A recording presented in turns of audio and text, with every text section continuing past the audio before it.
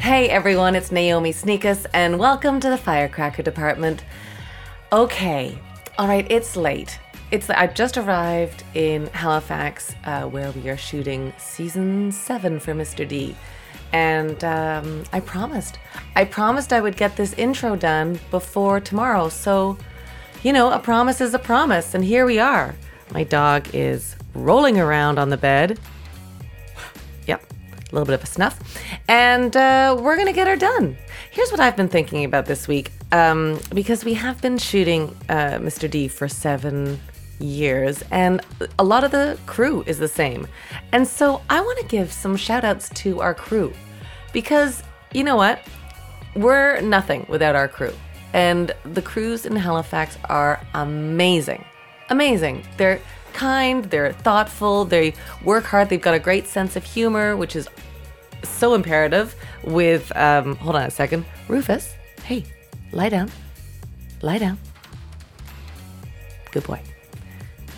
Oh, and then he gets back up, he runs me, and then he shakes. But the crew is incredible. So from everybody, from Michael and Heather and Debbie and Chrissy, who do transport, that's important, because we get up in the morning and I don't know which way I'm going. I don't even drink coffee anymore, and I still don't know where I'm going. And I open the door, they get me and Rufus into the car, and they take me where I need to go. And they do it with like a positive energy, so it starts your day off right. So important. Can you imagine getting into the car and having somebody grumpy? Oh, Jimmy! See, Jimmy also is fantastic over in transport too, but we have not had that many rides together. But I love them. I love each and every one of them. And then you sit down in the makeup chair where Amanda and hair from Lori and that whole team gets you going in a positive way too, which, gosh, what would we do without them? It's really killer.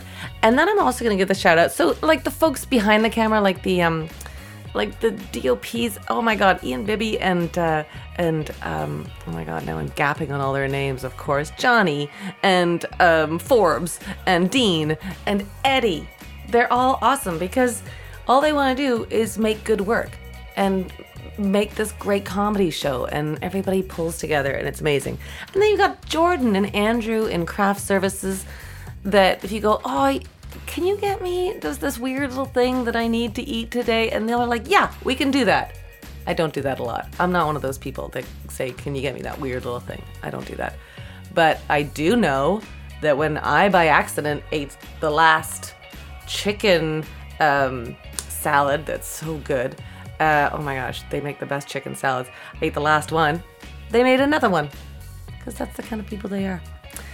It's just the greatest crew in the world. I'm trying to think anybody else. But I mean, we've got the writing team as well. Jessie Gabe, who I interviewed on the Firecracker Department early on, who's just a dynamo.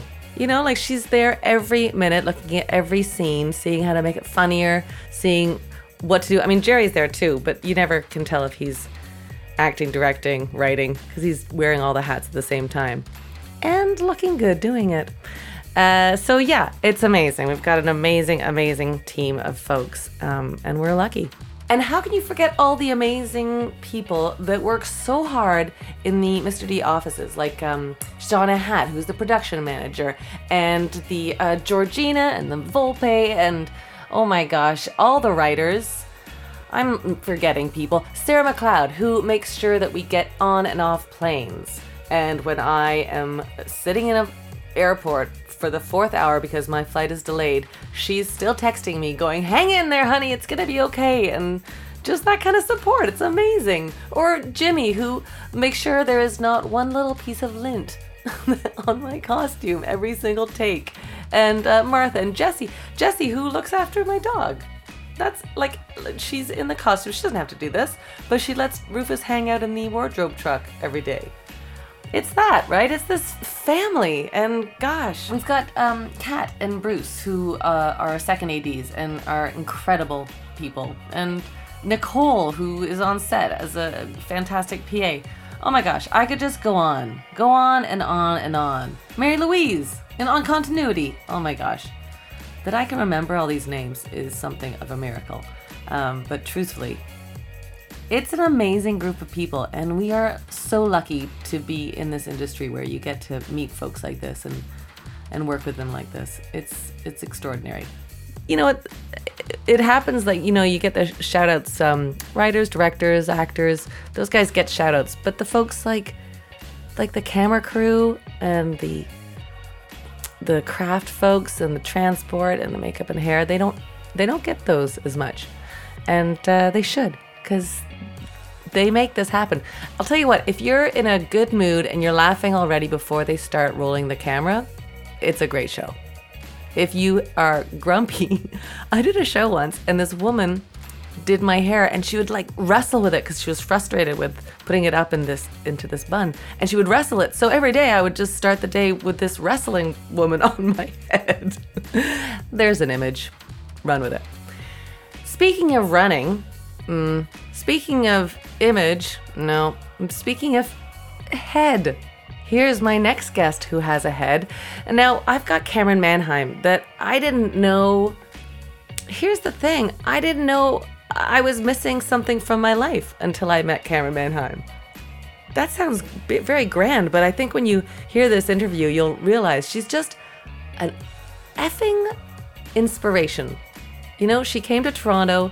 She was like, I gotta get involved. I gotta go see theater. She met a couple of people and then she just immersed herself into the community. Like, she knew Toronto more than I did.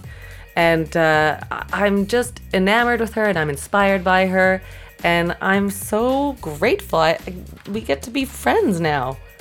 And it's the best. She brought over a great cheese tray. It wasn't even a tray. It was like a whole kitchen island.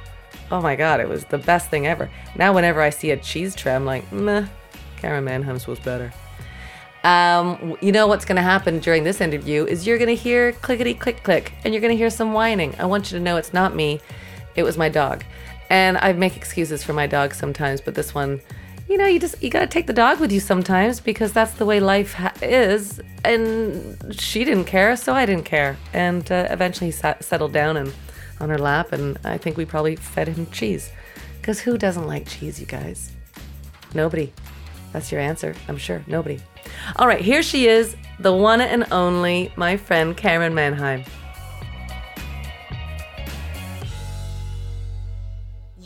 I really do feel like you showed Toronto to me in a different light while you've been here.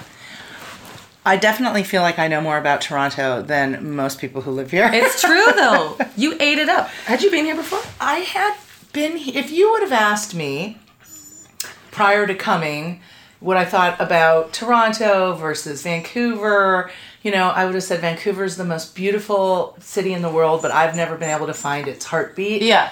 And Toronto, not the most beautiful city in the world, but just filled with so much happy, fun people. Yeah.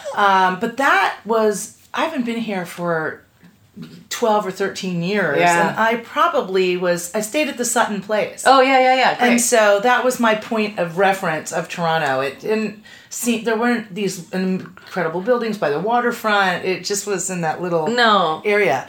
So coming here and staying, down near Queen Street West and King Street West and what's happening on Portland and all the incredible restaurants. It's like, I want to live in this town. Yeah. Well, you soaked it up. You also saw theater like nobody else. Yeah. But you came at the Fringe too, which was pretty perfect. True. But I still would have, I was here prior to the Fringe. You saw and I was, going to see things at Soul Pepper, and I saw Stranger Babies at the Sandbox, and I saw some of the bigger things that tourists go to see, but I was always looking for the Fringe theater before the Fringe even started. Yeah. And then when it started, I just kind of closed my eyes and pointed at a couple pieces and went, and I was delighted. You've got amazing talent here. I know, and then people go to New York, which is obviously a great place for theater, but then they don't even realize the theater that's going on in our city. It's true, because I've asked a bunch of people who I've met, what Fringe show should I go see? Yeah. What company should I follow? Yeah. They're like, gosh, I've never been to the Fringe. And it just goes to show you, when you live in a city, I never went to the Empire State Building when I lived in New York. Right. I never, you may have never even been to the CN Tower, but I used to go all the time. Oh, yeah. Because we had staff passes, so we'd be like, let's just go up for a coffee. I know. Just for the heck of it. It's an amazing view to see how big Toronto is and how sprawling it is, But the Fringe was the biggest and most wonderful surprise for me of this town. What's been the most inspiring thing that you've seen while you've been here? I know that's a big question. Much. I know, but I don't much. think you have you're very positive, and you see everything. Even if it's a bad show, you'll go, yes, but this is what I gained from it, which is a great way to see theater. Well, that's true. I don't like to waste my time, so if I'm at a show that may not be, perfectly directed or perfectly acted or perfectly written, instead of just being angry and spending my time being pissed off, which sometimes I do get when really shitty theater hits the stage. I'm like, why did you use all these resources to put this crap on stage? Yeah. I will get angry now and then, but I will often go see a show and I'll just rewrite it or redirect it or react it while it's happening. Yeah. And then that's the way I can spend my time without getting really frustrated. But that really hasn't happened here. There was something wonderful to be gained in all the shows I saw, but if I had to, I saw 5, and there were several that I would totally recommend. I saw T-Rex's Bendy Sign I feel like that was one of the best ones for you. It's, it's hard to explain it if I'm not doing justice to it when I say it has a similar feel to Avenue Q, if you've ever seen that, but it is smart. Avenue Q is amazing. It was smart and clever, and the people in it were charming and delicious. Yeah. And then I saw, is it But Kapinski? Is that what it is? Yeah, you've mentioned this before, but I don't know. Fantastic. Yeah. It's either But Kaplinsky or But Kapinski. I can't remember. And I think your listeners will forgive me for that. Yeah, I think they'll. But she is a clown, and she was phenomenal. Yeah. But I would say my very favorite thing I saw here the entire time I was here was Blind Date. Oh yeah, with Rebecca. With Rebecca Northon. It was divine. Yeah. It was divine. It is. It's because it's not just a piece of theater. Like, there's more to it than that. It is. It's a sociological, exploration and it doesn't exist before she starts that night. Mm-hmm. It's a improvised piece with a very brave person from the audience who helps her create the piece. But they don't really know that. They're just going along for the ride, and she guides them, of course. But every piece will be different. And so when you begin, the play doesn't exist because there's another human that you bring up on stage who's 50% of the cast. Yeah. And you're just waiting to see choosing that person. Yeah, choosing that person takes some kind of finesse and savvy. I know she kind of...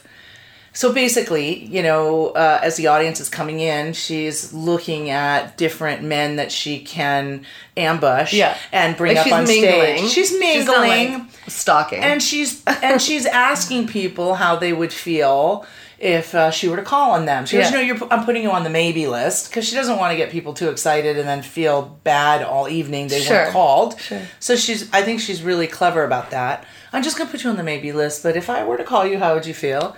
So it's not a complete 100% surprise. Yeah. What happens in the play is 100% surprise, but not the fact she's called on them. And then she proceeds to, I don't know, I don't want to give it all away, but goes on a blind date and then goes through, a whole lifetime with them on stage. And it's beautiful. It's beautiful. And they've done it with same-sex couples, too. That's what I heard. I love that. But the guy that she picked, in the beginning, I was mad at him. Yeah.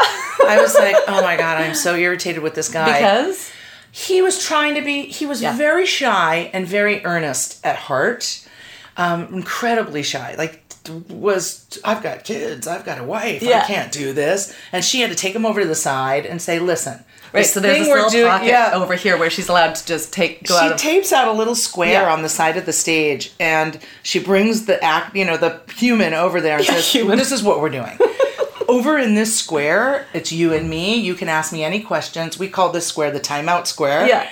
And if you have any problems during our play, you just call a timeout. We'll come over here and you can tell me how you're feeling. Your wife can call a timeout. Yeah. I can call a timeout. But this is where reality is in this square. Right. When we go back on stage and we're in the play, you don't have children. You aren't married. You're my date. Yes. And he agreed to that. It was, it's complicated. It's super complicated. She asked a question and either they have to make it all up or... exclude their children and their wife from every, scenario. Yeah.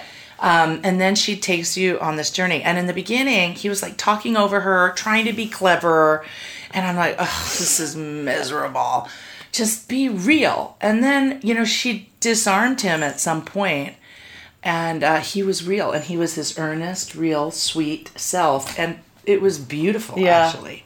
And she has a very special gift with that kind of stuff. Well, I totally fell in love with her, and I didn't know her, and I waited for her afterwards, and I said, afterwards, I'm like, I would love to take you to lunch. That was remarkable. I just think I'm an actor. She's like, I know who you are. And I'm like, can we go out? She's like, sure. And I was like, no, listen to me. This isn't like, can we go out? Maybe call me or I'll call you. I am desperate for friends in Toronto. I am begging you to take mercy on me and take me to lunch so that I could have some adult friends. Because I'm here in Toronto with my son for 3 months and all of his, people who were 16 to 18 years old. And listen, if I never talk to a 16-year-old the rest of my life, I'll be fine. Yeah. So. But now, where does your love for theater come from? Because you were born in Peoria? Yeah, that's not a hugely theatrical town. No, but I would stand in front of a mirror and do voices and characters. It was just... Who taught you that, though? Who gave you that passion? Like, was there like a impetus of a show that you saw or a person that you met? Well, I suspect that happened. I don't really recall it. My parents are teachers and educators, and my mother is from New York, so we were in the Midwest. Right. But every now and then we'd get to New York to visit her mother, my grandmother, and I think she would take me to a play. I recall some early plays, but I don't remember the moment, like, I have to do this. No. It always was. Since like the moment I was born, I was theatrical and loud and telling stories and in trouble and getting suspended. It just was dramatic. True from the day I was born. Only child? No, baby. Baby. I'm the baby. So was that like, ba-ba-ba-da, look at me? Yeah, hello. Yeah. I know you've already had 2 kids and you're over it, but I'm here. My sister was, the perfect child. She was 5 years older, and my brother was 14 years older. Wow. So I was definitely an oops baby. Or like a miracle. Not that, that's for sure.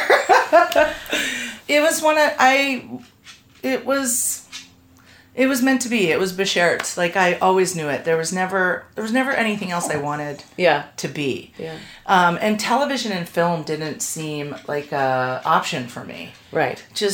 And why? From the beginning, you were like, I just want to do theater. Yeah, I just want to do theater. I want to play different I want to cry on stage. I want to move people. I want to tell stories. I want to make them laugh. And so, I was in a 3rd grade play. I did plays ever since I recall. Yeah. And it just, there was never... My father, who's very practical, said you really need a plan B. Right. You have to have a plan B. Because he was a mathematician. He was a mathematician. That's the way it is. The numbers just are not going to add up unless you can have a backup. And my parents were fantastic. I don't think ever in a million years they thought I would make a living from doing theater and being in entertainment. Right. But because they're cultured and artistic people, artsy people, museums and art and theater and music, it was a beautiful thing that they didn't persuade me not to go down that path. There was never a moment that they were like... The only thing was, you really have to have a education and another plan to make money, because this is probably not going to happen. Right. But they didn't say that, but they did, and they're like, you need another thing you can do. Right. And so... Which you did. I did. Yeah. For being somebody who's not particularly religious, they're the universe has looked after me in so many ways. Yeah. And presented many, many things in front of me that have been gifts. But, of course, I got a great education. Both my parents were professors. There was no question I was going to college. Right. But what was that thing I was going to do when I was trying to be an actor? Was I going to be a waiter? Was I going to be a teacher? What was I going to do? Yeah. And it just fell into my lap, really, because it was never a dream, and I never pursued it actively, that I ended up learning sign language and becoming a sign language interpreter. That's incredible, because I feel like that fed so much of your career. It absolutely from the beginning of it, when you used it in the practice to just doing Spring Awakenings, like you're a very unique person. But that's what I mean. It's like my life is very magical in that way. I knew 10 signs.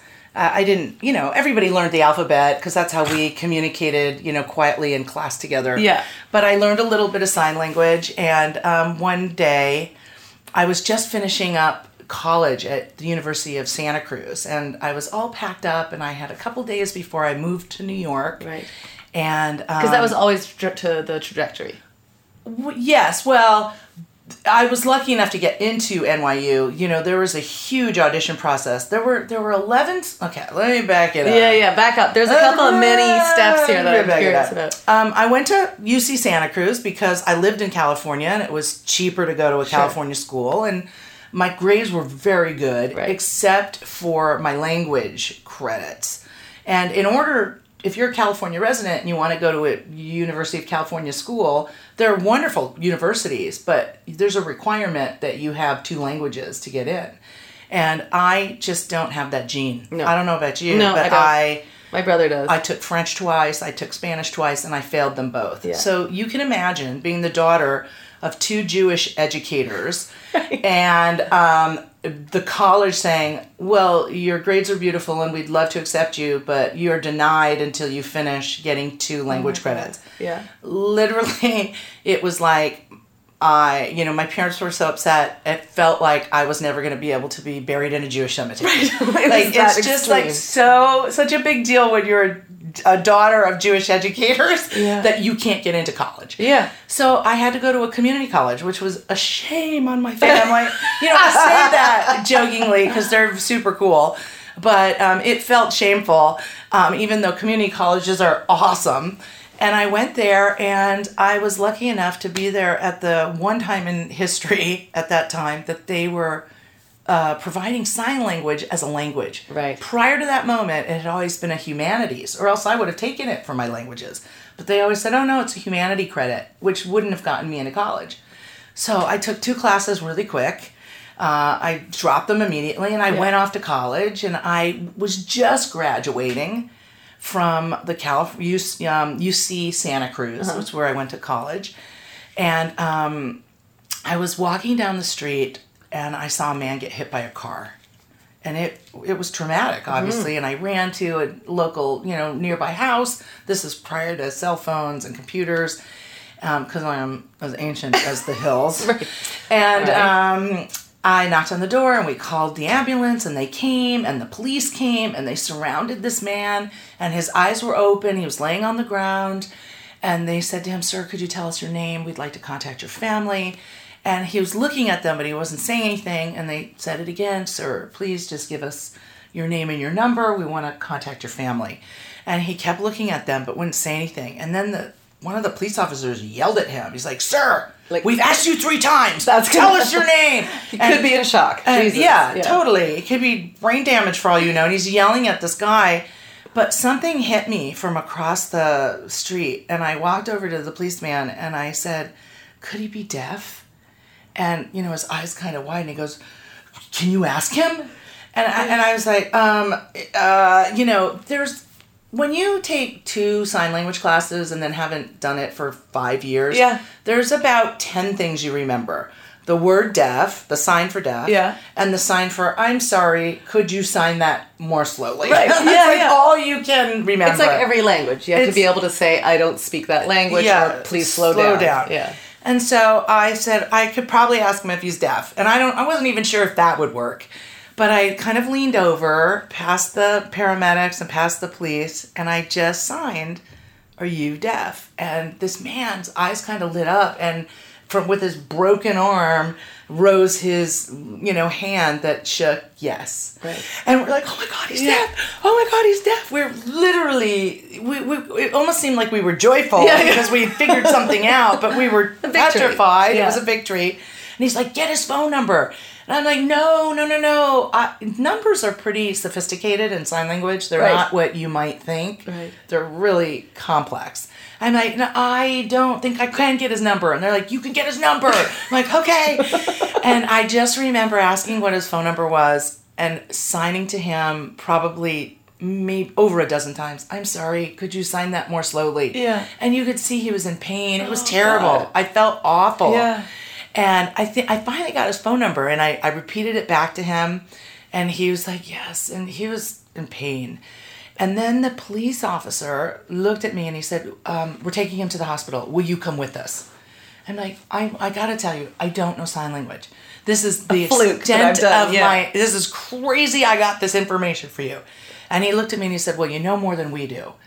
And then I had this pang of realization that, oh my God, I have never been asked so nicely to get in the back of a police car before. Because I was a little bit of a protester at school and got arrested a couple of times. I'm like, oh my God, I have like a friend in the police force now. I'm getting in. So I went to the hospital to wait for this man's family. And, about 45 minutes later, they came. So I did get the number, obviously, and his parents came, his wife, and his 2 children. Oh my gosh. And every single one of them was deaf.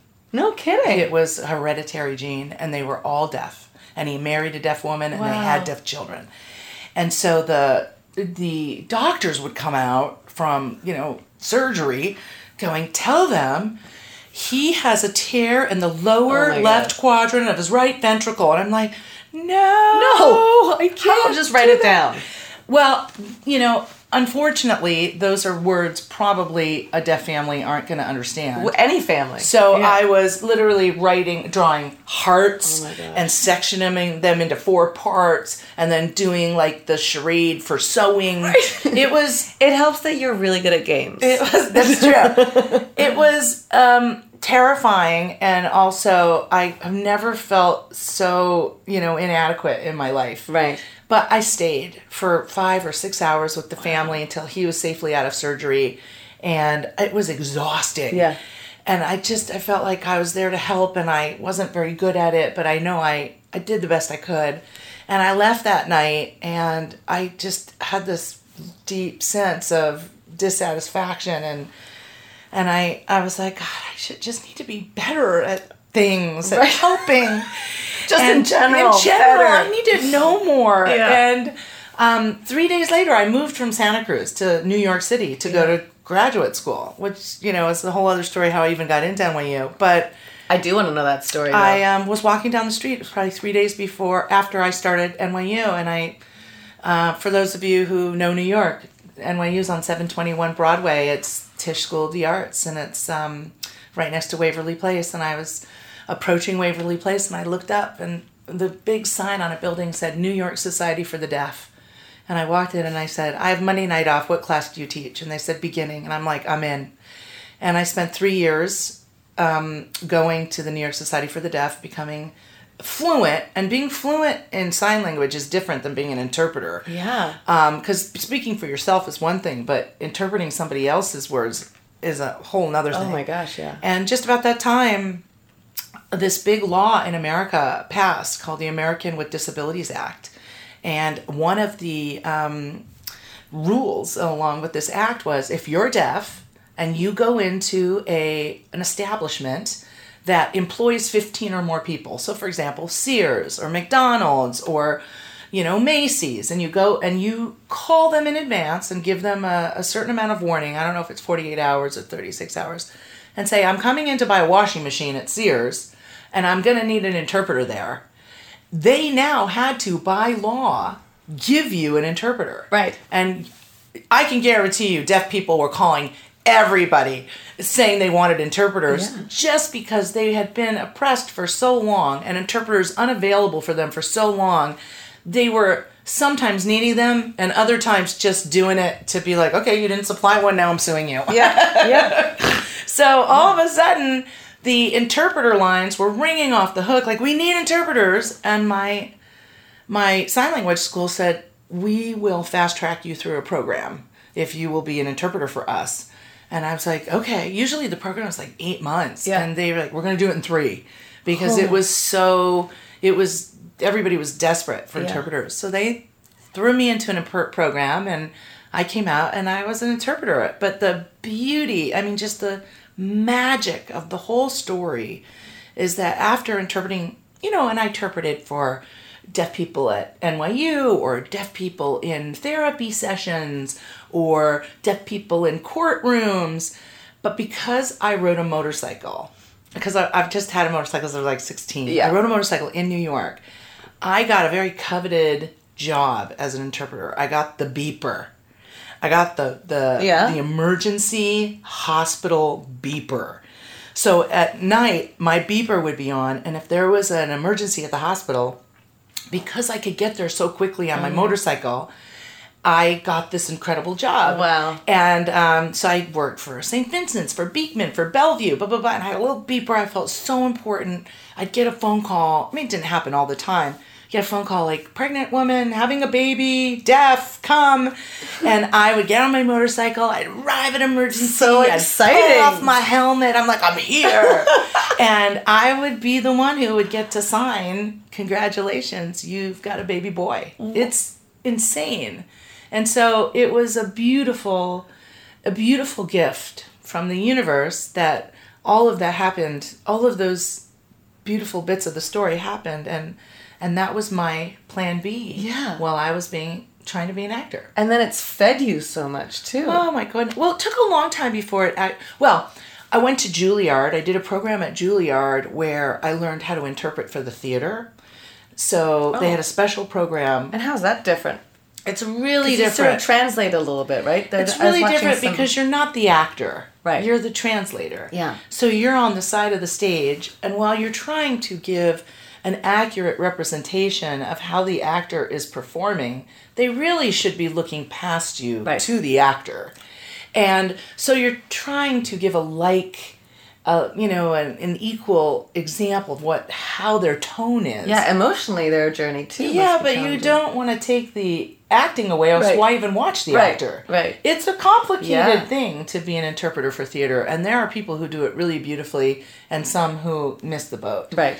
It was really hard. But I remember, I don't know if it was an agent, but somebody once said to me, if you're interpreting on the stage, you're never going to be on the stage. Right. So at some point I said, I'm not going to do that anymore. I really want to be on the stage myself and not just an interpreter. So there's a ton of series of things, but I went to NYU. It was. But did all those things, like when you were applying for NYU, did you have like the support of your family that constantly, like as a kid growing up, was that always your goal to be at NYU? That's a good question. I was at UC Santa Cruz in the middle of nowhere. Santa Cruz is a very small town in the middle of, Central California. It's kind of where the redwoods and the ocean meet. It's beautiful and completely detached from anything that's happening in New York or Chicago or Los Angeles. We didn't have computers. No one. So it's what I could get a hold of to read. I mean, I'd have to go to a library and read microfiche. You know what I mean? Right. And there was some chitter and chatter about where actors should be. Right. It was LA or New York. And there was, I knew I wanted to go to graduate school because in my family, just having a bachelor's degree was not enough. Right. You either had a master's or a PhD, and truthfully, having a master's, you were like the black child, the black sheep.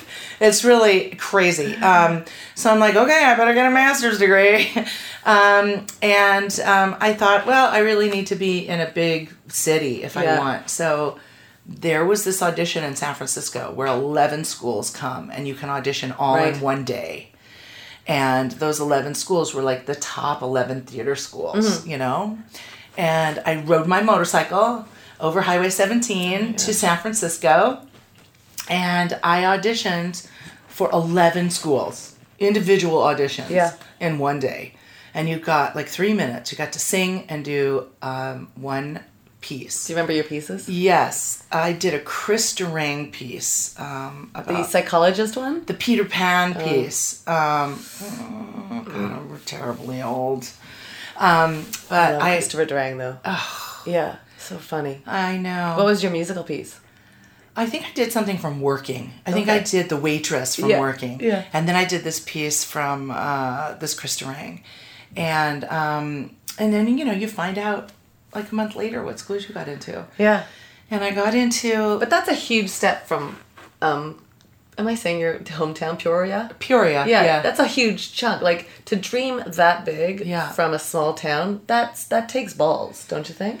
I definitely think so. What I really think is, like, I was a big girl growing up, and I think no one had faith in me that I would really amount to much, because it was just hard for them. My parents even felt like, if you're going to be a big girl, your opportunities are going to be so little. No one's going to cast you. Right. No, that's just not part of our culture. You're not going to find yourself a boyfriend. Like, I had a lot of opposition. Sure. From day one, and I ended up becoming, like, I'll show you. Yeah. I became a fighter. I always had this image in my head that at my front door was a coat rack, and on the coat rack was a pair of boxing gloves. It was imaginary, but I felt like every day before I walked out my door, I was putting on boxing gloves to be like, who wants to mess with me? Who wants to tell me I can't go? Are you going to tell me I can't get in there? Because I will punch you in the face. And I was like that with teachers. I got suspended so many times. I was such a little rebel because I just felt everyone was saying no. Yeah. No, you can't. No, you're not. No, you'll never. And I'm like, I beg to differ, and you are wrong, wrong, wrong. And it really shaped who I became, and I teach now, and I try to instill that same thing in my students. You gotta fight. You gotta, there's this image. Every time I was mad about something at college, at grad school particularly, I would march up to the dean's office and I'd go, I'm really upset about this, and I'm going to tell you why. And I had no trouble telling people how I felt. I had no trouble with confrontation. Yeah. I believed I deserved this great education, and I believed they were there to serve me, and if I had questions, they should answer them. And that is largely due to my parents. Yeah. That's a confidence that they gave you originally, obviously. They weren't the kind of parents who said you should respect them because you're older. Right. They're older. Don't respect your elders. Yeah. It would be like, you respect people who earn your respect. And those were all those little things. Yeah. Did they think I was going to make it as an actor? I don't think so. No. Did they think that I was going to have trouble because I was a big girl? Yes, they did. Did they want me to lose weight and hound me about that? Yes, they did. But, not for themselves, for me. Right. But little did they know, as they were... My parents fought for the underdogs their whole life. They have been carrying picket signs and donating money and, helping orphanages and... going to nuclear plants and protesting. They're amazing people. But one thing they failed to see was that I was an underdog. Really? Yeah. They didn't see me as an underdog. And so... I think you can't see your kid as an underdog, though, right? Because you think that your kid can do anything, don't you? Yeah, I think that they didn't see how many forces were working against me. Right. You know what I mean? And I could have completely collapsed under all those forces and become very insecure and really self-deprecating. But for some reason, I did the opposite. Yeah. And I was like, no. You guys are all wrong about this, and I am going to show you. Yeah. And that's exactly what happened. Was there a turning point when you're like, I'm not going to choose the self-deprecation route? I'm going to stand up for myself. Gosh, I wish there was like one moment in time. I don't know, sometimes there's those pillar of moments that you're like, there was that one time when that teacher talked down to me and I was like, no, not going to put up with that. Well, I wrote a book called Wake Up, I'm Fat, about what it was like growing up fat in America. And believe me, it's no picnic. Mm-hmm. And I have a gazillion stories where people came at me with a lot of negative, ideas and tried to squelch my dream. Mm-hmm. And I talk about when I bought into it and also when I finally started to put my foot down. And so when you bought into it, were you like, okay, I got to start dieting. I got to change this. I got to change that, which I think is like, it's so anti our business, where we're trying to fight for who we are and being authentic. And as soon as we know those two things, we're going to shine. Yeah. And by the way, art is supposed to imitate life. And there are fat people in the world. Shouldn't we be bringing them to life so that people can see themselves, relate, and,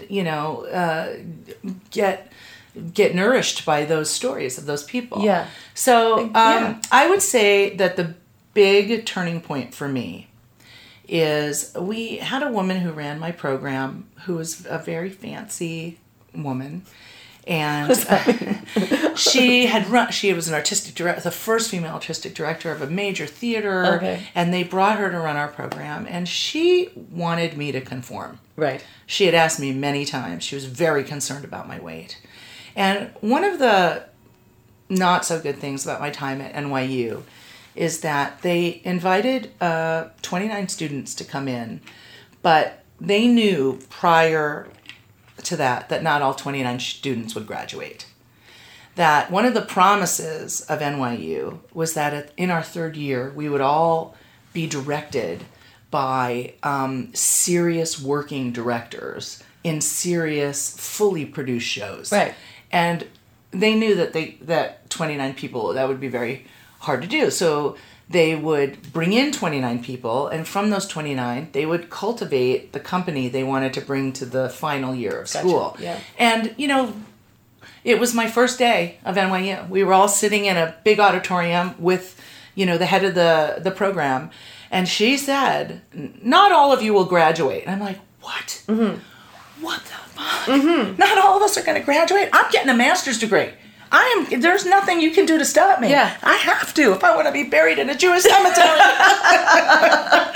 That moment, that first day, that thing came to all. We're like, what is she talking about? Yeah. When you go to graduate school, you graduate because, unless you choose not to write your dissertation, you're graduating. Right. So I was blown away by that statement. And from that moment on, I was angry that I'm going to be the one. I'm always the one in trouble. Right. I've been suspended. I've been kicked out. I'm not going to be one of those. Sidebar, what were you suspended for? Oh my God, I was suspended for many a thing, but mostly, for rebellious activity. Okay. Like, I wore a flag to school one year. What do you mean you wore a flag to school? It was red, as a dress? It was red, white, and blue day. Oh, okay. And, I wore a flag to school. My family and I called the police and asked them if I could wear a flag. And they said, as long as you don't puncture it or sit on it, right, you can wrap it around you and wear it. And so I wore it to school for red, white, and blue day. And the principal of the school was like, you're not allowed to wear that. And I go, well, I am allowed to wear it. The police department said I could. See my boxing gloves? I am. I got my boxing gloves on. Yeah. And he's like, well, you must take it off. I'm like, I'm not going to take it off. We called the police around. He goes, this is the Unified School District. Yeah. And I refused to take it off, and he suspended me. What? Yes. And then this just goes to show you how awesome my parents are. You're fine. Rufus is here with us. Yeah. You don't like my story? Everybody knows that you're here, Rufus. Everybody knows. Lie down. And I got suspended, and on the back of my suspension slip, it had little boxes you could check as to why you were suspended. Mm-hmm. And the box they checked said for repeated defiance. Repeated? Yeah. And so my father argued in front of the school board to have my suspension admonished because he said, she only wore that flag to school once. This is inaccurate. And it was, yeah, but I already missed the day. Right. But, that was one time I jumped out of a school window once. I told a teacher to go fuck themselves once. Why did you jump out of a window? They wouldn't let me out of the class.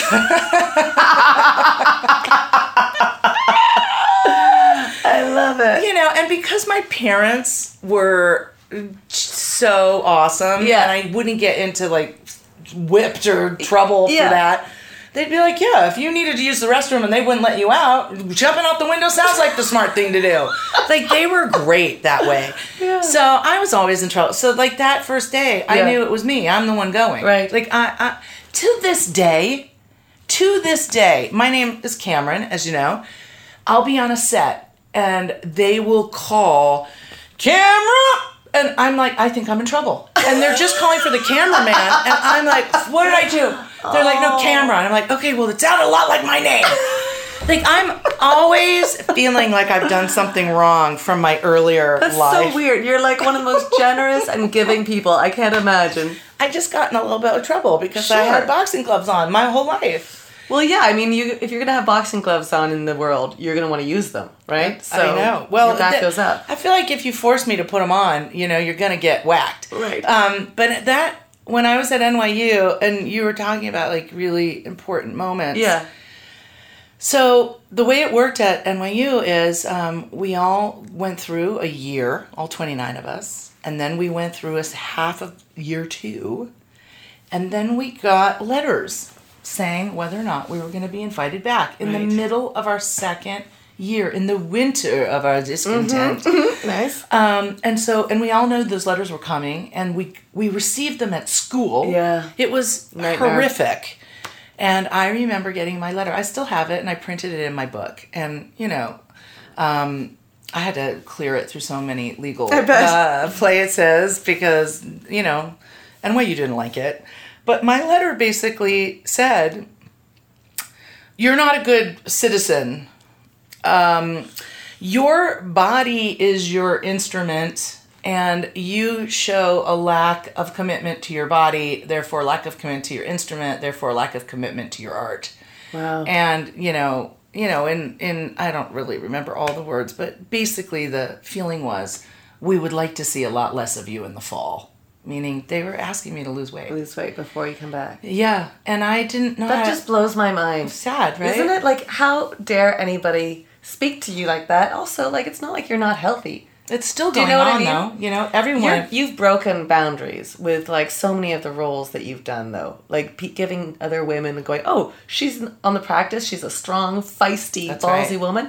Oh, that's possible in the world. Didn't you play, like, Snow White? I heard you played Snow White. Like, how... That's fucking awesome, right? That was always the plan when I started to figure out what my strength was going to be. Right. You know? And so anyway, when you asked me when I bought into it, I bought into it at that moment, and Getting that letter. I didn't know what to do. I couldn't get kicked out of NYU. I just couldn't. So I resorted to drugs, and I took speed. And I lost about 70 pounds. Oh my God. In about 5 months. Your poor body. And instead of anyone saying, oh my God, are you okay? It was in the height of the AIDS epidemic. Yeah. Are you all right? Yeah. Everyone's like, congratulations, Cameron. And I really, I felt all that. I felt like, oh my God, I've betrayed my body. I've betrayed the reason why I'm on this planet. I know that I have a reason to open people's eyes, and I'm a fighter. And I ended up in a hospital. Like, I might not be here. Oh my God. I might not. I could have made, drastic mistake and done too much, and I brought myself to a hospital one night because I thought I was dying of a heart attack. Right. And then that was, everyone talks about hitting bottom, and I hit bottom in that moment, and I was angry. Yeah. And I was motivated, and I was ready to take it on. Right. And it was in that moment that I was like, no one can stop me from what I'm here to do, what I know I can accomplish. And it was from that moment on, I just became another person. I wasn't there to make trouble. I was there to make changes, That's great. And is that when you started writing your one-person show? I started writing my one-person show because when I got out of NYU, I was one of the only people in my class who didn't get an agent. Me too. I was the last one to get one. It's sad. Oh, right? It hurts your heart. And the way that they did it or tell you what's happening is pretty devastating. My class, along with all those 11 other schools, because we were a union, those 11 schools that all auditioned together early on, we all went to Juilliard and did like 3 days of auditions. Like one school was in the morning, another school was in the afternoon, and all these agents and managers and casting people came. And then they invited us into a room, and lining all 4 of the walls were probably 300 sheets of paper, and it would say what casting director, what agency, what manager, and then it would list your class and check your name if they wanted to meet you. So I walked into that room and I looked on all 4 walls under 300 sheets, and there was no checks by my name. And my understandably went into a very deep depression. No kidding. I didn't go to my college graduation, and I never stepped foot back into NYU for several years.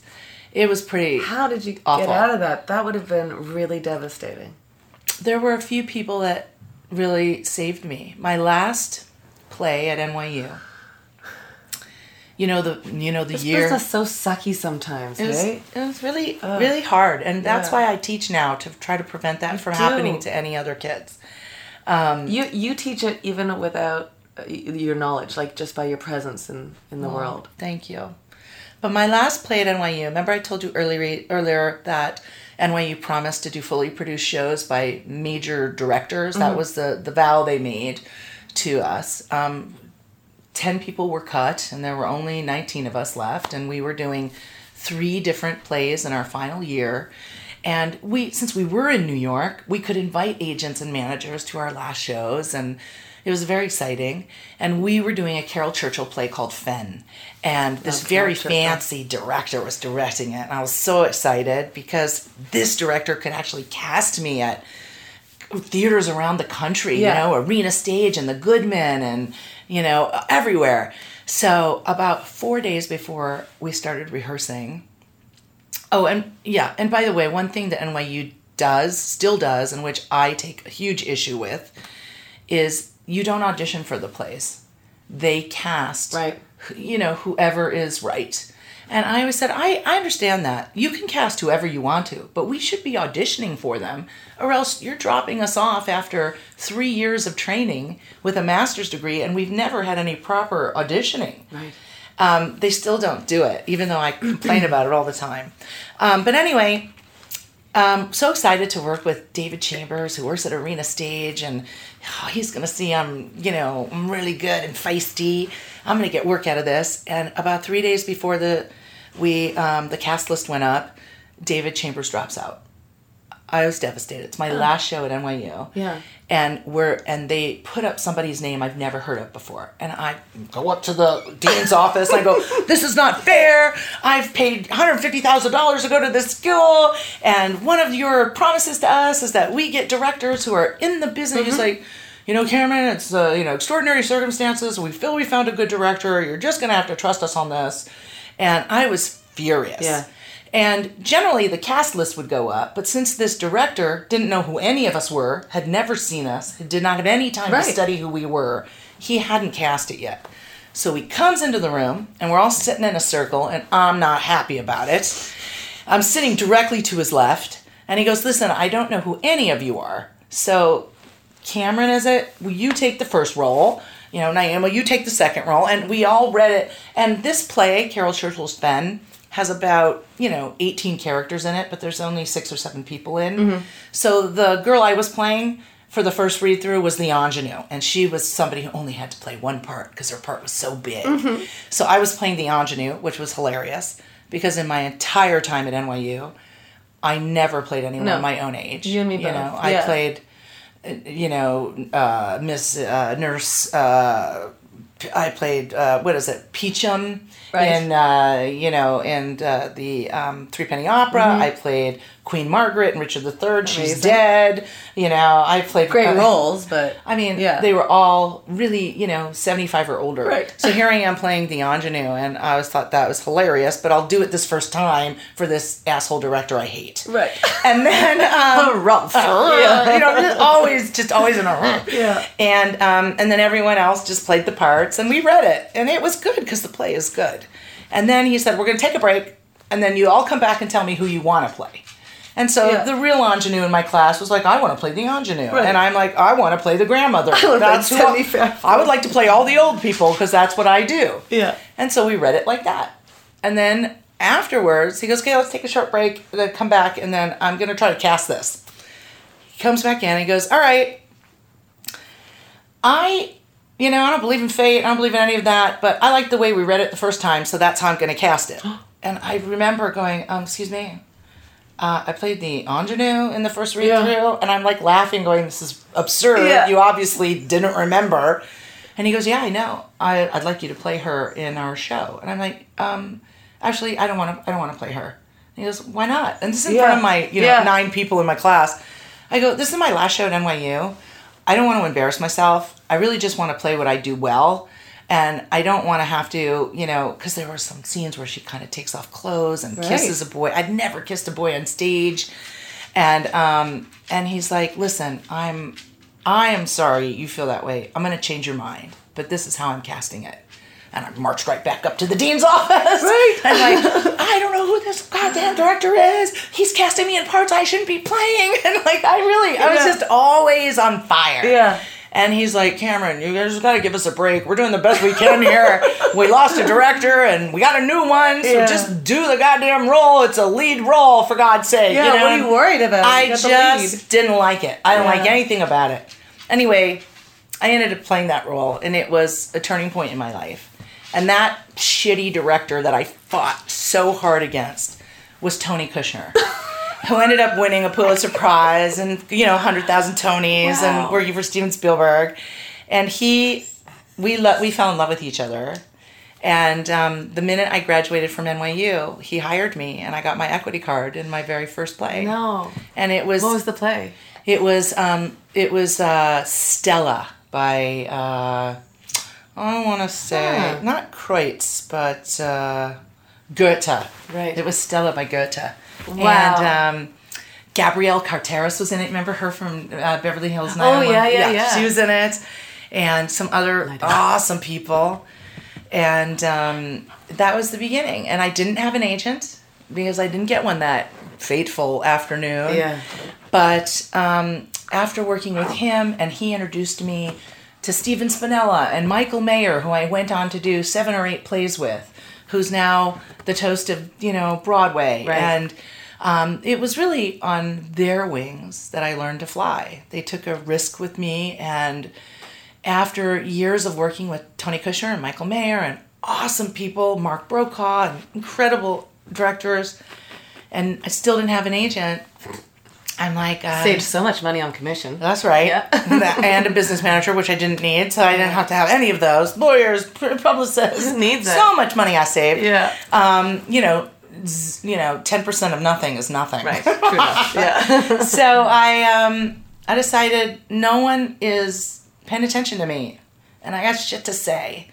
So I wrote a one-woman show. Right. And that's when everything changed. You have like all these little tipping points though, like having somebody like a Tony Kushner cheerlead you. Yeah. That's gonna outweigh looking at those pieces of paper and not seeing your name ticked. Well, Tony wasn't the Tony No, we were just artists together. An artist, yeah. And it was really, I fell in love with him. Yeah. Michael Greif, all of those incredible artists.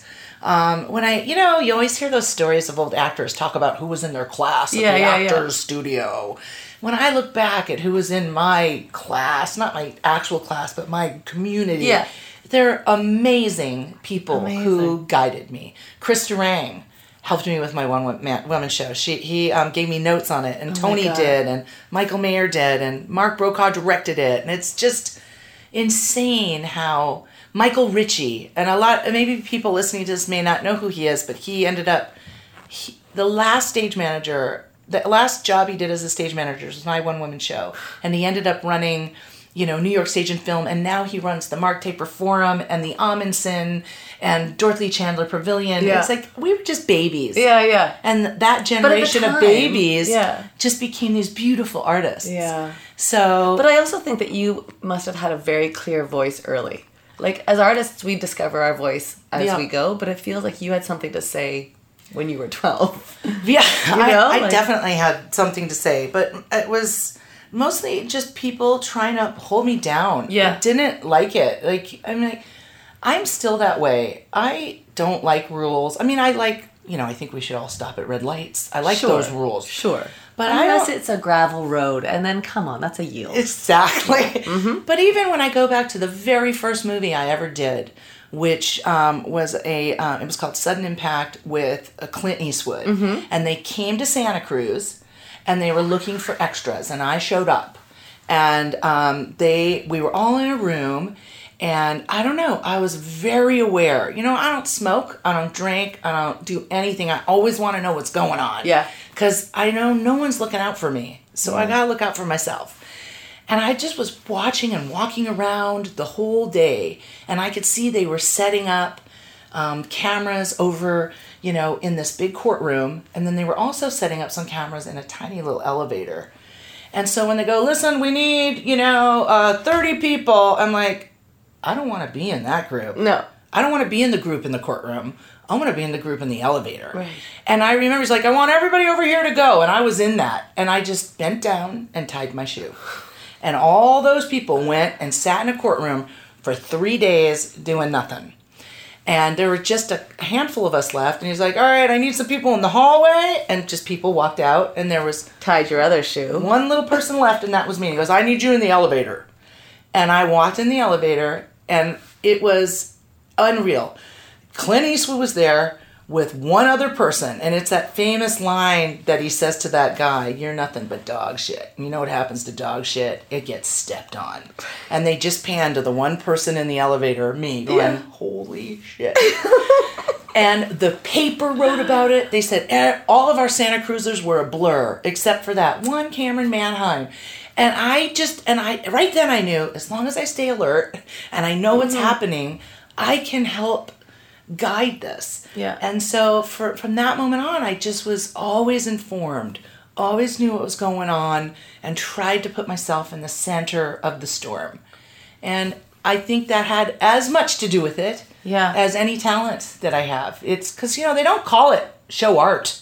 No, but you have talent to back it up. Like, if you had, they panned over to you in the elevator and you shit the bed on that moment, then you'd be like, oh, no. Stuck my tongue out. Yeah, right. Yes. Yes. Yeah. So you had, you believed in yourself enough that you knew when the moment came to you that it would be. And I will say the one thing that saved me is, even though I was rejected 1,000 times over, I never believed it was because I couldn't act. Right. I never believed that's why they rejected me.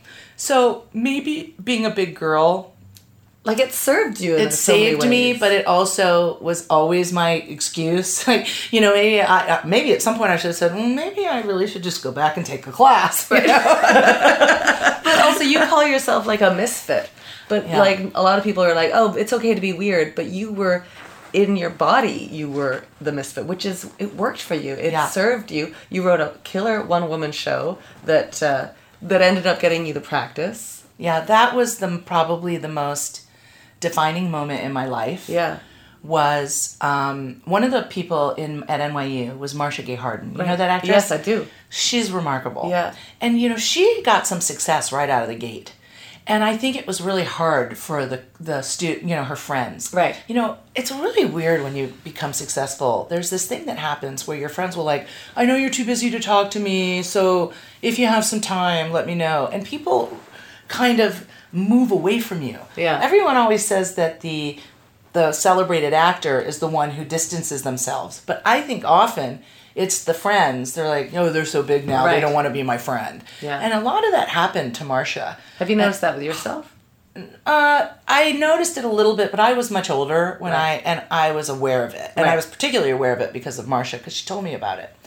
And she's like, my classmates don't even, call or ask me how it's going. It's really lonely being successful, because it's competitive, and there's envy involved, and they just weren't as graceful as they could have been. I mean, we've all felt envy for different people's. But the thing about envy, and I'm learning about that right now through a very interesting prism, because my son is now starting to act. Yeah. And, when you're 16 and you're acting and your friends are envious, they don't have the grace to cover it up. Yes. And you can feel like, why are my friends mad at me? And, the conversation is, they're not mad at you. They want something you have, and they don't know how to just own it fully to themselves. Yeah. I am envious, too, of people, but I'm smarter and wiser now that I know that belongs to me, not to them. Mm-hmm. So I remember going to Marsha, I'm like, well, tell me, I want to know everything. Will you show me a script? I didn't know. When I saw my first movie script, Marsha showed it to me. I'm like, what's EXT? What's INT? What's this? Like, I didn't know exterior. I'd never seen a script. No kidding. Never. There's no computers back then because I'm ancient. Right. And so I didn't know anyone who wrote a movie. I'd never seen a movie script. Right. I didn't read a book on movies. I was studying so hard at NYU. And I was like, I need to see everything. Tell me all about it. And, and we became super close friends. And when I wrote my one-woman show, she said to me, who's coming to your opening night? Mm-hmm. And I'm like, I don't know. My mom, my dad. My friends. Yeah. She said, no, you have to have fancy people at your opening night. You have to make it a thing. Yeah. I'm like, I don't have fancy people. I just got my friends. Yeah. She's like, okay, I'm going to try to get some fancy people there. And that was really very kind of her. And she brought her manager. And her manager brought a casting director who was in New York for 2 nights only. He came from LA. And he came to run the New York City Marathon. And later I heard that he said, not to Marsha, but to Marsha's manager, when the manager said, will you come with me to this one-woman show? He's like, I would rather stick a fork in my head than go to a one-woman show the night before I run a marathon. And she's like, you have to come with me, please. It's only an hour and 10 minutes. He's like, he so begrudgingly came. Yeah. And he was very good friends with Jodie Foster. So Marsha single-handedly brought some fancy people. What a friend. Which really makes a difference because when it appears that, it's the place to be, it becomes the place to be. Yeah. And so that night, Michael Ritchie, who is now a humongous, runs all the huge theaters in New York, was my stage manager. I remember him saying it's time to go on. And I remember going, I don't want to go. And he said to me, if you come, I'll make out with you. And I was like, okay, I'm coming. That's all it took. I get it. And I went on stage and I did my one-woman show. And afterwards, Marsha waited with her manager and the casting director. And do you remember that night? Do you remember the performance itself? Like, were you happy with how it turned out? Yeah, because you had been working on it for so long. It was magical. Yeah. It was so magical when you have a packed house. Oh my gosh. Filled with people who want to love you up. Yeah. And I was the little engine that could. This was the Public Theater in New York, the place that I walked by every day of my college life, going, someday I'm going to be there. I know. And I played an understudy, I played a spear carrier, and then here I was, headlining my own one-woman show. Because you made it happen. Totally, because I made it happen. Marsha definitely gave you a foot up. But sure, but my show was going on with or without her, but she, she was just another angel. I have a lot of angels in my life, and that night, after the show, they waited for me. Marsha introduced me to her manager, Peg. I'm like, hi, nice to meet you. And she's like, great job. This is my friend Randy. He's a casting director. And he's like, you're fantastic. Do you have any tape? I'm casting a TV show. And right away, I'm like, oh, God, this is bullshit. This is the bullshit they say when they don't know what to say. Really? Were you part of you weren't like, oh, this is happening? No. He's like, I'm casting a TV show in Los Angeles. It's a universal way for me. It just, I've been so used to going in on auditions where people just bullshitted me. There's one, I don't know if you have this here. There's one casting director in New York. And you'll do an audition. And she doesn't know how to end it. She's awkward. She goes, okay, so how tall are you? And what's your home number? Fantastic, thank you. She says it to everyone so every time, as if you're going to get the role, right? I need your weekend phone number, and I need to know how tall you are for costumes. Oh. But she does it because she doesn't just know how to go, hey, great work, thanks. Yeah. And she doesn't want to disappoint anyone. Well, that's sweet. And that's what this felt like. You were terrific. I'm casting a brand new TV show in Los Angeles, and I think you'd be great for the role. Do you have any tape? Right. And, I didn't have an agent, so I said, I actually do have a tape, and the only reason why I have a tape, and this is also back to the magic of my life, is because when it was New York Undercover and Law & Order were doing episodes that included deaf people, And so they called the New York Society for the Deaf and said, do you have anyone who knows sign language who also can act? And so not through a regular agent, but through the sign language agency, I got 2 jobs as lawyers on these TV shows because I could sign to the deaf clients. Wow. And so I said, I do have a tape.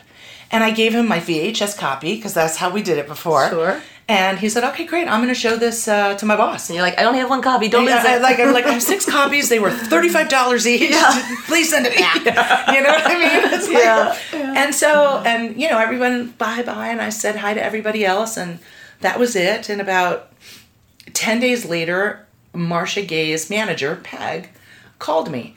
And she said, so Randy showed that tape to David Kelly, who didn't think you were really right for the part. Because what he was really wanting was somebody who was like streetwise and sassy and gum-smacking. Right. And that's not you. And that's not me, right? And she said, but Randy was like, I don't know why you don't think that's what she is. I just saw her one-woman show, and she's very much streetwise and sassy and gum-smacking. And David Kelly's like, well, I saw her tape, and she's got pearls on and suit on. And Randy's like, yeah, because she's playing a role, and they put her in those pearls. Yeah. But you have to trust me. I saw her one-woman show. She's a tough broad. Yeah. And he's like, all right, Randy, if you think she's so great, yeah, he's like, she has a tattoo. She rides a motorcycle. She's got the mouth of a truck driver. And so David's like, if you think she's so great, bring her in. And so Peg, Marcia's manager, tells me this story. I'm like, well, that doesn't seem very promising. Yeah, keep that kind of stuff to yourself. He's willing to meet you. And I'm like, okay, great. When's he in town? And she goes, no, you need to fly to LA to meet him. I'm like, you're telling me I have to fly to LA to meet a guy who doesn't even like me? And I go, okay, so they're paying for this, right? She's like, no. I'm like, Peg, I make $360 a week at the Public Theater. I'm supposed to fly to LA and meet someone who hates me. Right. Because why? And she goes, because these opportunities don't come up very often. And Randy loves you. And I'm saying... So there must have been something in your brain that went, no, I got to do this. You know what was in my brain was... I'm never going to get a manager if I don't do what they tell me. Right. Like if I'm just like, well, I'm sorry, I don't want to, and I need a manager. So I thought maybe she'll be my manager. She's calling me, I literally just was like, something's got to give. Yeah. So I flew to LA to meet David Kelly. And I didn't know who he was. Yes. I didn't know he wrote Chicago Hope, Picket Fences, was soon to write Ally McBeal. It's probably good that you didn't know. I didn't know any of it. Yeah. And the only thing I knew is that he was married to Michelle Pfeiffer. And I was like, well, he better be, some hot shit if he's married to Michelle Pfeiffer. Right. So I walk in the room, and he's like a scrappy, guy. And what I didn't really know is he's got an entirely dry sense of humor. But I didn't know that because I was petrified. And I sit down. Randy's there. David's there. And one other guy is there, and me. And David goes, so, you're an actor? So mean. Yeah. It's like the worst thing to say. You're an actor? And I'm like... Did you ever ask him about that moment since then? Yeah. We've had it out. Yeah. And I was like, yeah, that's why I flew across the continent and spent my life savings to meet you. Yeah. And I couldn't get a rise from him. There was nothing I could do. Right. It was a terrible, terrible 4-minute meeting that felt like an hour. Right. And that was it. It was 4 minutes. It was not good. And I got up to leave. And when I got up to leave, I noticed he had a cribbage board on the side of his couch. And, the things that flash through your mind in that moment. And I'm like, cribbage? He's married to Michelle Pfeiffer. When does he have time to play cribbage, And I just said, you play cribbage? Because it just seemed like a non sequitur to me that he would play cribbage. And it was the first time he showed any signs of life. Right. At all in our meeting. And he kind of sat up and fidgeted, and he went, yeah, I do play cribbage, but I don't think you want to go there with me. Gauntlet thrown. I'm like, really? I go, because I feel like I could have this conversation with you and try to impress you like I'm obviously doing unsuccessfully right now, and I could beat the shit out of you at cribbage at the same time. And he looked at me, and now he's like, he likes me. Now he's like, I don't think you understand. I play the computer. And I said, yeah, I don't think you understand. I play for money. Right. And I go, listen, David, why don't we just screw this audition and I'll play you right now for the part. If I lose, you'll never see me again. No Chicago Hope, no picket fences, no Ally McBeal. And then I got the name of the show wrong. I go, no prosecutors. But if I win, I walk out with the script. Right. And he's like, I don't think you understand. I skunked my mother last week, which is a very big ordeal if he was telling the truth. And I said, no, I don't think you understand. I smell your fear. Right. And he was like up on his chair. You could see Randy going, what the fuck is going on? And I'm like, come on, David, what's the problem? And he's like, I don't have time to play you in cribbage. And I go, I could have beat you in the time we have had this conversation about it. And he's like, all right, hold on.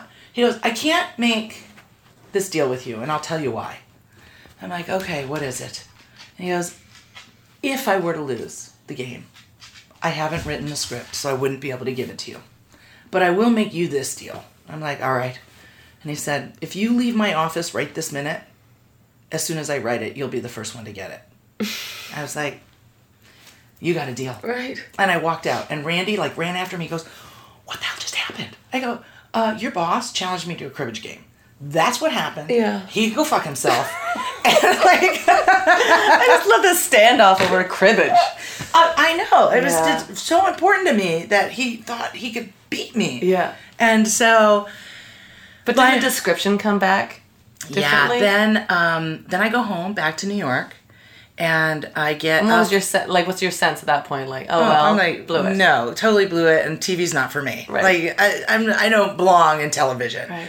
You know, because I'm so scrappy. This is really what was going through my mind the whole time. It's like, you are married to Michelle Pfeiffer. You don't play cribbage. I have been in 400 off-Broadway shows. I usually have one line. I walk on stage and I say to the pretty girl, really? Then what happened? Right. And then I walk off stage and I play cribbage. Like, I know cribbage. So I was really... You were trained in cribbage because you were doing Spear Carriers. That's right, because nobody would cast me. And so I come home, and maybe like 4 or 5 days later, Peg calls me, the manager. And she's like, what happened in L.A.? I'm like, well, I don't know. And I told her the story. She's like, holy crap, Cameron. They would like you to fly back out, and this time they're going to pay for it. I'm like, what? She goes, yeah, I'm sending you the script. She's sending me the script. Those were the days where when you got a script, you had to go to the agency and pick it up. Right. Right? They would leave a box outside of the door, and you'd like rifle through the box and pick it. She goes, we're going to messenger over a script. I'm like, what? What? Oh my God, messenger a script? This is crazy. And the script came, and I turned to the page where they introduced the character, and it didn't say, you know, like this streetwise and sassy girl. Yeah. It said this Eleanor Frutt, this big, ballsy woman, walks into the room and takes over everything. With a cribbage board in her back pocket. Right. Not a gun, but a smoking cribbage board. And I was like, holy shit. And she was like, yeah, holy shit. And they're sending me back? She goes, yeah. So like 2 weeks later, I fly back to meet producers. And I do, you know, David, and now I know that I can have a little bit of a chummy conversation with him, and I do. Then they fly me home. And now I'm on my way to the Aspen Comedy Festival because my one-woman show got invited to go there. Yeah, great. And I bring it to the Aspen Comedy Festival, and all these executives, you know, that's where they found like Ellen and Grace Under Fire and all these great comedians were always going there. So all the TV executives were there. They're like, oh, you're Cameron. We've heard about you. It's like David Kelly was talking about me. Anyway, I do my show at the Aspen Comedy Festival. I go back to New York to live my normal life.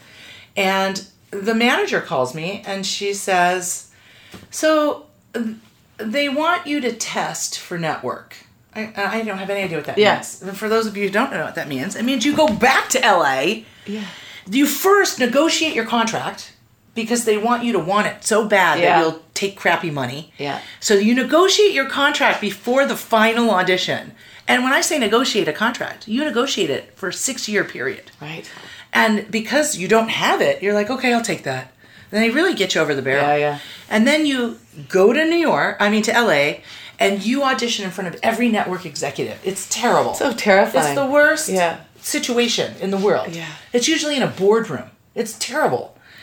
And so she explains this to me, and I'm like, that sounds awful. She goes, it is awful, but that's what everybody does. And I go, I don't understand why I have to go back.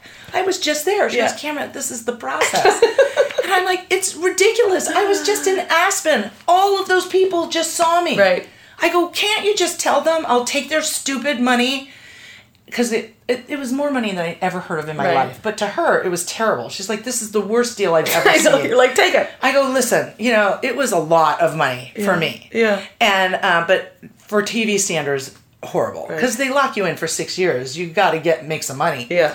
So anyway, she goes, this money is terrible. I go, the money's not terrible. And secondly, I don't want to go back there and lose it. Right. Can't you just call him and say, she'll take your dumb money, but she's not coming back out for the network.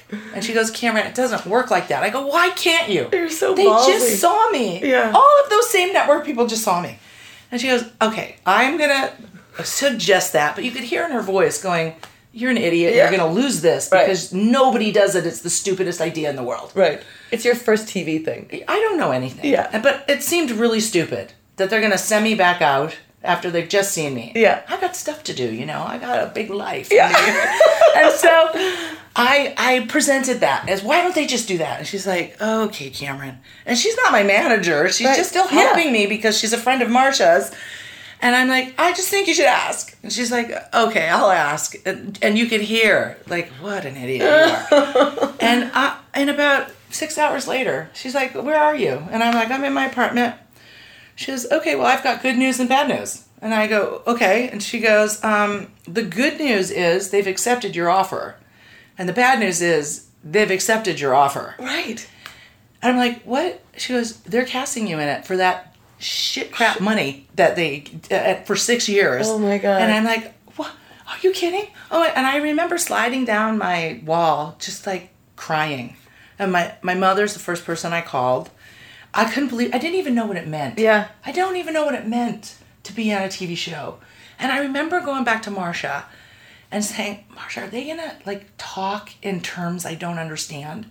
She's like, what do you mean? I go, am I going to get to set the first day and a director is going to be like, Cameron, go stand behind the F912. Right. And she's no, they don't talk. You're going to understand what they're saying. Yeah. And I'm like, I'm scared. And she goes, you don't have to be scared. And then I went to a set with her to watch her work. And what a gal. It was amazing. And then just to round it all out, when we shot the pilot, we shot it in Boston because the practice takes place in Boston. Right. And my very first scene in the entire movie, and the first scene we shot, was walking up to the courthouse steps, me and Dylan McDermott.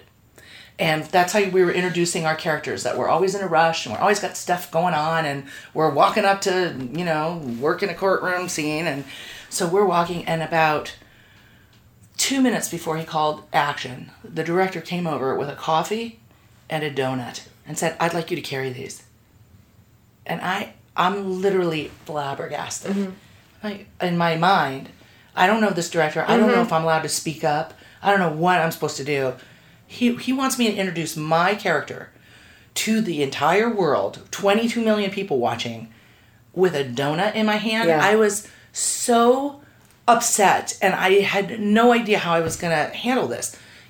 Now I would say, I'm sorry, I'm not carrying a donut. Yeah. But I didn't know what my rights were. I didn't want to get fired before it started. And I said to Dylan, whom my only words up to that point were, hi, God, nice you're gorgeous. Yeah. That was your inner that voice. That was it. Yeah. And I said, Dylan, don't you think I would be like your right-hand woman? I'd carry all your files and your coffee and your donuts and your everything. And he's like, yeah, I love that. I go, because I just feel like I'm just going to be on top of you the whole series, doing everything for you. And he's like, let's do it. And so if you ever watch the pilot of The Practice, that opening scene of me and Dylan walking up to the courthouse steps, you will see me shoving a donut into his mouth as we rush hurriedly up to the courthouse steps. I love that. And that to me was one of the biggest victories I ever had before I knew what my true power really was. Right. God, that's so great, though. It's like finding out how we hit these roadblocks and how to get past them, and how to make them work for you.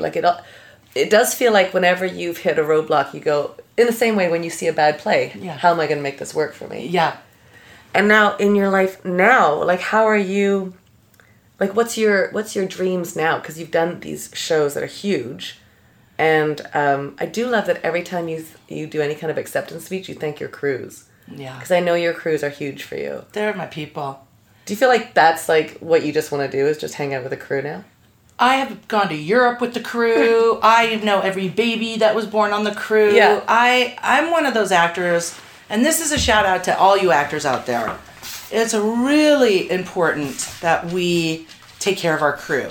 Get food trucks, give them wrap gifts, write them notes, take pictures, it's really important because without them, we're just, talking to nobody. And they have become my family. I just did a reading for my costume designer on Major Crimes. Right. We put together a gorgeous reading in my house because he wrote a script. And, So one of the things with our podcast, because I started this podcast because I wanted to celebrate firecracker women in a way that wasn't just talking about their resumes. Right. Like finding out about those kind of challenges because there's 100 women that are going to listen to this going, that's me.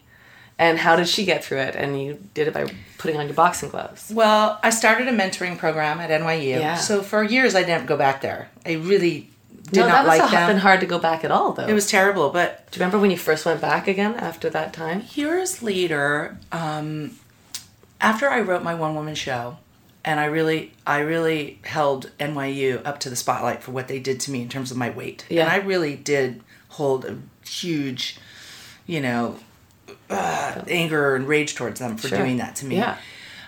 They started having internal discussions about stopping to tell the girls to lose weight. Good. And one of the teachers was more friendly with me than any, Debbie Lapidus, who teaches at Juilliard and NYU. We've since become very close friends. And she, said, I just want you to know, you made a change. Like, we don't do that anymore. Yeah. Maybe if they want to do it or if it's a health situation, but we don't require people to lose weight anymore. And you should know that that's because of you. And because you're one woman show that you held the light up to them. And because of that, she asked me to come and speak to she organized a rendezvous between me and one of her students who was struggling. And I had a really great long talk with her, and it seemed to have really made a big difference. And so she went back and told her classmates, and the classmates asked if I could come and talk to them. So year after year, I would go back and talk. And I would pass some of those teachers in the hall, but, I was still, in pursuit of an acting career, and I was a sign language interpreter. And because it was great for the students to hear from me, they started to hear from other alumni too. Yeah. And then I made a suggestion that they should start a mentoring program where every student who came out of NYU was attached to a mentor who was a working actor who could help them, just shepherd them through that horrible process I went through. Yeah. So that program started. And then I suggested that they had a series of alumni talkbacks. So I helped them curate that. And then I started to really be a more active speaker. My whole point in when I talk to the students, I don't talk about acting and I don't really talk about agents and managers. All of that comes in time. Yeah. And I'm not really worried about them when they're acting. I'm worried about them when they're not acting. Yeah. Because when you're an acting student, all you want to do is act. That's when you're happy. But if it's the only thing that makes you happy to act, you're not going to be happy most of the time. And if I could spare someone the true, soulful, profound sadness that I went through for a good 5 years, and I could spare them that by giving them permission to grieve that it's not going as they thought it was and not to ask so much of themselves so that they fail at their own hand, and talk to them about what really they should expect from the first 5-10 years of getting out of school. Maybe I can make a difference. And that has been where I really feel I thrive. I'm the best teacher at trying to save the soul of the gypsy that's in us, because that's what got harmed in me. And I came back, as a boxer to beat the crap out of people. But not everybody is born with that, No. But everybody, I mean, you are making so many contributions in so many different ways through the charity stuff that you do, through just your presence in the roles that you're doing. Thank you. What do you hope is your legacy? Wow. Game nights. I guess that's going to be up there on the list. I really don't have. It's really interesting. These incredible things have happened to me, but my dreams aren't crazy and lofty. I don't need to write, the manifesto. I want to. I had a 50th birthday recently, and I had 250 people come, and they did a roast. And it was the most beautiful thing in the whole world because I knew they could trust me, trust my humor, and that they loved me so deeply that they could just attack me. Call me so bossy. Right. And it was beautiful. And honestly, you think because I've accomplished what I have, that I have these huge lofty goals. I want to be a great parent. I want to raise a boy who is a good citizen.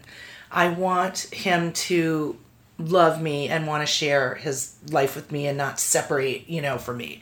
I want to be a great friend. I want to be a critical thinker, and I want to be generous to the planet. I don't know. I don't believe in happiness as like a never-ending thing. I think there's too much suffering in the world to want to just be happy. Mm-hmm. I like to string. I think it's a myth. Well, I just want to be happy. It is sort of an overall happy when so many people are suffering. What I would like. It's relative to the person too. Like happiness is this moment here. Yeah, and that's right. Well, it's little joys. I'd like to string as many little joys as closely together as possible. That is really my dream. I love doing my art when it's exciting and I'm with like-minded people. I like being with like-minded people who have the same political values. I love a good argument. Mm-hmm. I love a great game. I love a raucous game of running charades and pushing people out of the way. It's very important that I win. I have been disinvited to some game nights because I hurt people. But I don't mean to. I'm like a gentle giant. Sure. Okay. Noted. Truly, I know it's a really weird thing to say, but I've accomplished more than I ever dreamed was possible. And sometimes I feel selfish to dream even bigger, but I do. I want to write and... Yeah, do you have any more writing projects under your... directing? Does that ever interest you? Producing is more interesting. I'm not... Directors are special creatures. They have a vision before it happens. Yeah. I never have the vision in advance. The vision reveals itself to me as we go. You should be improvising. I love improvising. Yeah. Rebecca Northam invited me to her improvising class tonight. Are you going to go? That's cute. Go! Yeah, I might. I'm going to go. You're going to go. You're not scared. Going. Get your boxing gloves. I'm just going to live my life. I'm going to have I want to travel and I want to keep acting and being part of my community and, fighting for what I believe in. And I don't know.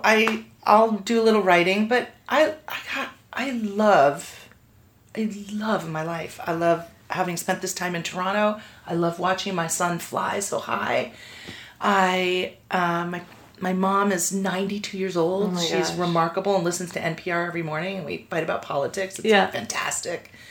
It does feel, though, looking at you and just knowing you a little bit, it feels like you really value and celebrate your life daily. And I see you genuinely doing it as opposed to #blessed. You know what I mean? Exactly. I do see you really. I will say, 2016 was a really hard year for me. I had breast cancer, which I'm fine now. I beat the crap out of. Of course you did. Fuck yourself, breast cancer. Right. And Trump was elected. It was a terrible, terrible year for me. I really couldn't even get out of bed. And I remember the New Year rolled around, and I couldn't even say Happy New Year with truth. And I was like, how am I going to do this? How am I going to live in this life I love? And I'm so upset and flipped out. And it finally occurred to me, I am so grateful and I am so outraged. And they live simultaneously in me. And I do live a very grateful life because it's a beautiful life. But I am outraged at our administration and the world and the refugees and But you seem to put it in a place where it doesn't distinguish your joy. No, because then it's meaningless, It's like if all you do is live in sorrow for someone you've lost, then you aren't celebrating what it is they lost to begin with. You know, it becomes like, well, if life is so sad, why were you hoping they'd be there joining you? It's like, you know, it's like you have to celebrate it to make the loss matter, you know? I know it's a really weird esoteric idea, but I see all the suffering. I do my part, and I could do more, and I think that's probably my biggest goal, is to do more without getting so mired in it that I can't feel the joy. Yeah. But I am joyful every day. It's a beautiful life I got to lead. It's a pleasure to spend any moments with you. We've had so much fun. But we didn't even say how we met or what's going on. The intro. It's another story. I just so love spending time with you, and every time we've spent time, I'm like, I'm charged to do something or to connect with somebody. You're such a connector, and you're such a vibrant, like, in your outrage, it's vibrant, which is probably the best way to be outraged. I've decided I might want to become a friends concierge. You're good at that. Like, you tell me you're going to a city, and I'll just set you up with a bunch of awesome people. I like that. I think that's how you got here, Tony Nappo, right? That's right. He's like the mayor of Toronto Theatre. Yes, he is. And he gave me a key. It's been really fantastic. Well, thank you for spending time with me, and thank you for sharing your thoughts, and I can't wait to the next time we get to spend time together. Well, it's going to be soon. New York, Los Angeles, who knows? We are very, you know, we're metropolitan girls. Hi. Does everybody know that your dog is here? And the dogs. Well, they can hear him click-clacking. They can hear him whining. Oh, I He's know. really... I think he's upset that there were no questions directed at him. Rufus. Do you want some water? There we go. Yeah. There's water. There's a question. Okay. Anyway, thank you. Thanks for welcoming me into your home. Oh my God, anytime. If I ever have a home, you're welcome to it. Thank you. Well, okay. Yeah. You know me. If it's a couch, you're welcome to sleep on it. If it's a home, you're welcome inside it. The question is will you sleep on the couch? Yes, I will. For you, I won't do it for everybody, but for you. And I'm the kind of person who would ask, like, that couch is a little small. How does it feel if you let me sleep in your bed? But I would do the same. A dear friend, for sure. You're fantastic.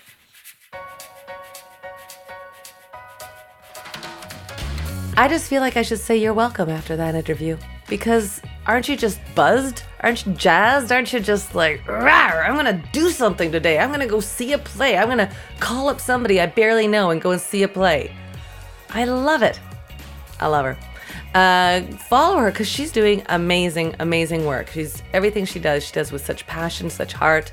And she's, you know, speaking of what I said in my intro, she's a huge advocate for crews and the value of connecting with everybody. It's so important. You know, we don't do these shows by ourselves. I mean, this show, I don't do this by myself. I record the intro, the outro, the interview, and then I send them to Sebastian over at Grayson Matthews, and then Caitlin Curcio and Tyler Levine over at Carousel. They help put it together. It's a team.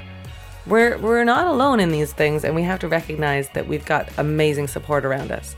So thank you everybody who's been supporting Firecracker Department so far. Shout outs to Jen and Naomi and not me, other Naomi, Claire and Paul and Michael. Thank you so much. Thank you for all your support. If you feel inspired, go write a review on iTunes because it really helps us build our audience, and we're not going to stop. So let's just build this until it bursts. Thank you so much for listening today. Go on and follow us at Firecracker Department, DPT, and check out the past interviews as well, because there's some good ones. And there's some great ones coming up, too. We have, hopefully all the cast from Mr. D are going to have a chat at some point, so stay tuned for that.